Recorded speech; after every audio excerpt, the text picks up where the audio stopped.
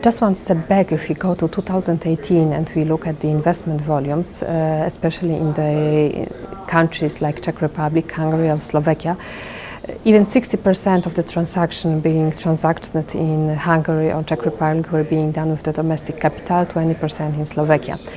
What we see now is that the domestic capital from those countries is really going beyond the countries. They would like to go to the neighborhood countries, including, let's say, for example, Poland.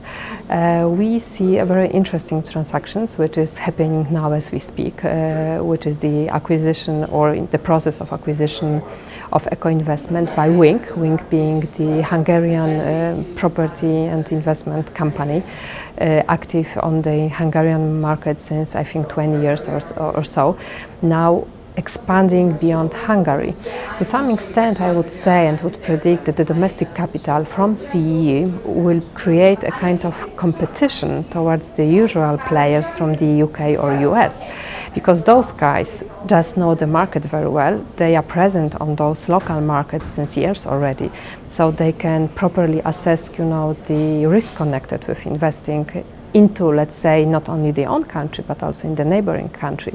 We see a lot of companies from Czech Republic also investing in Poland. Unfortunately, we do not have Polish domestic capital being active in the real estate market, still hoping that it will change. But nevertheless, I would say the interregional capital starts and begins to be a very important player on the capital scene of the CEE.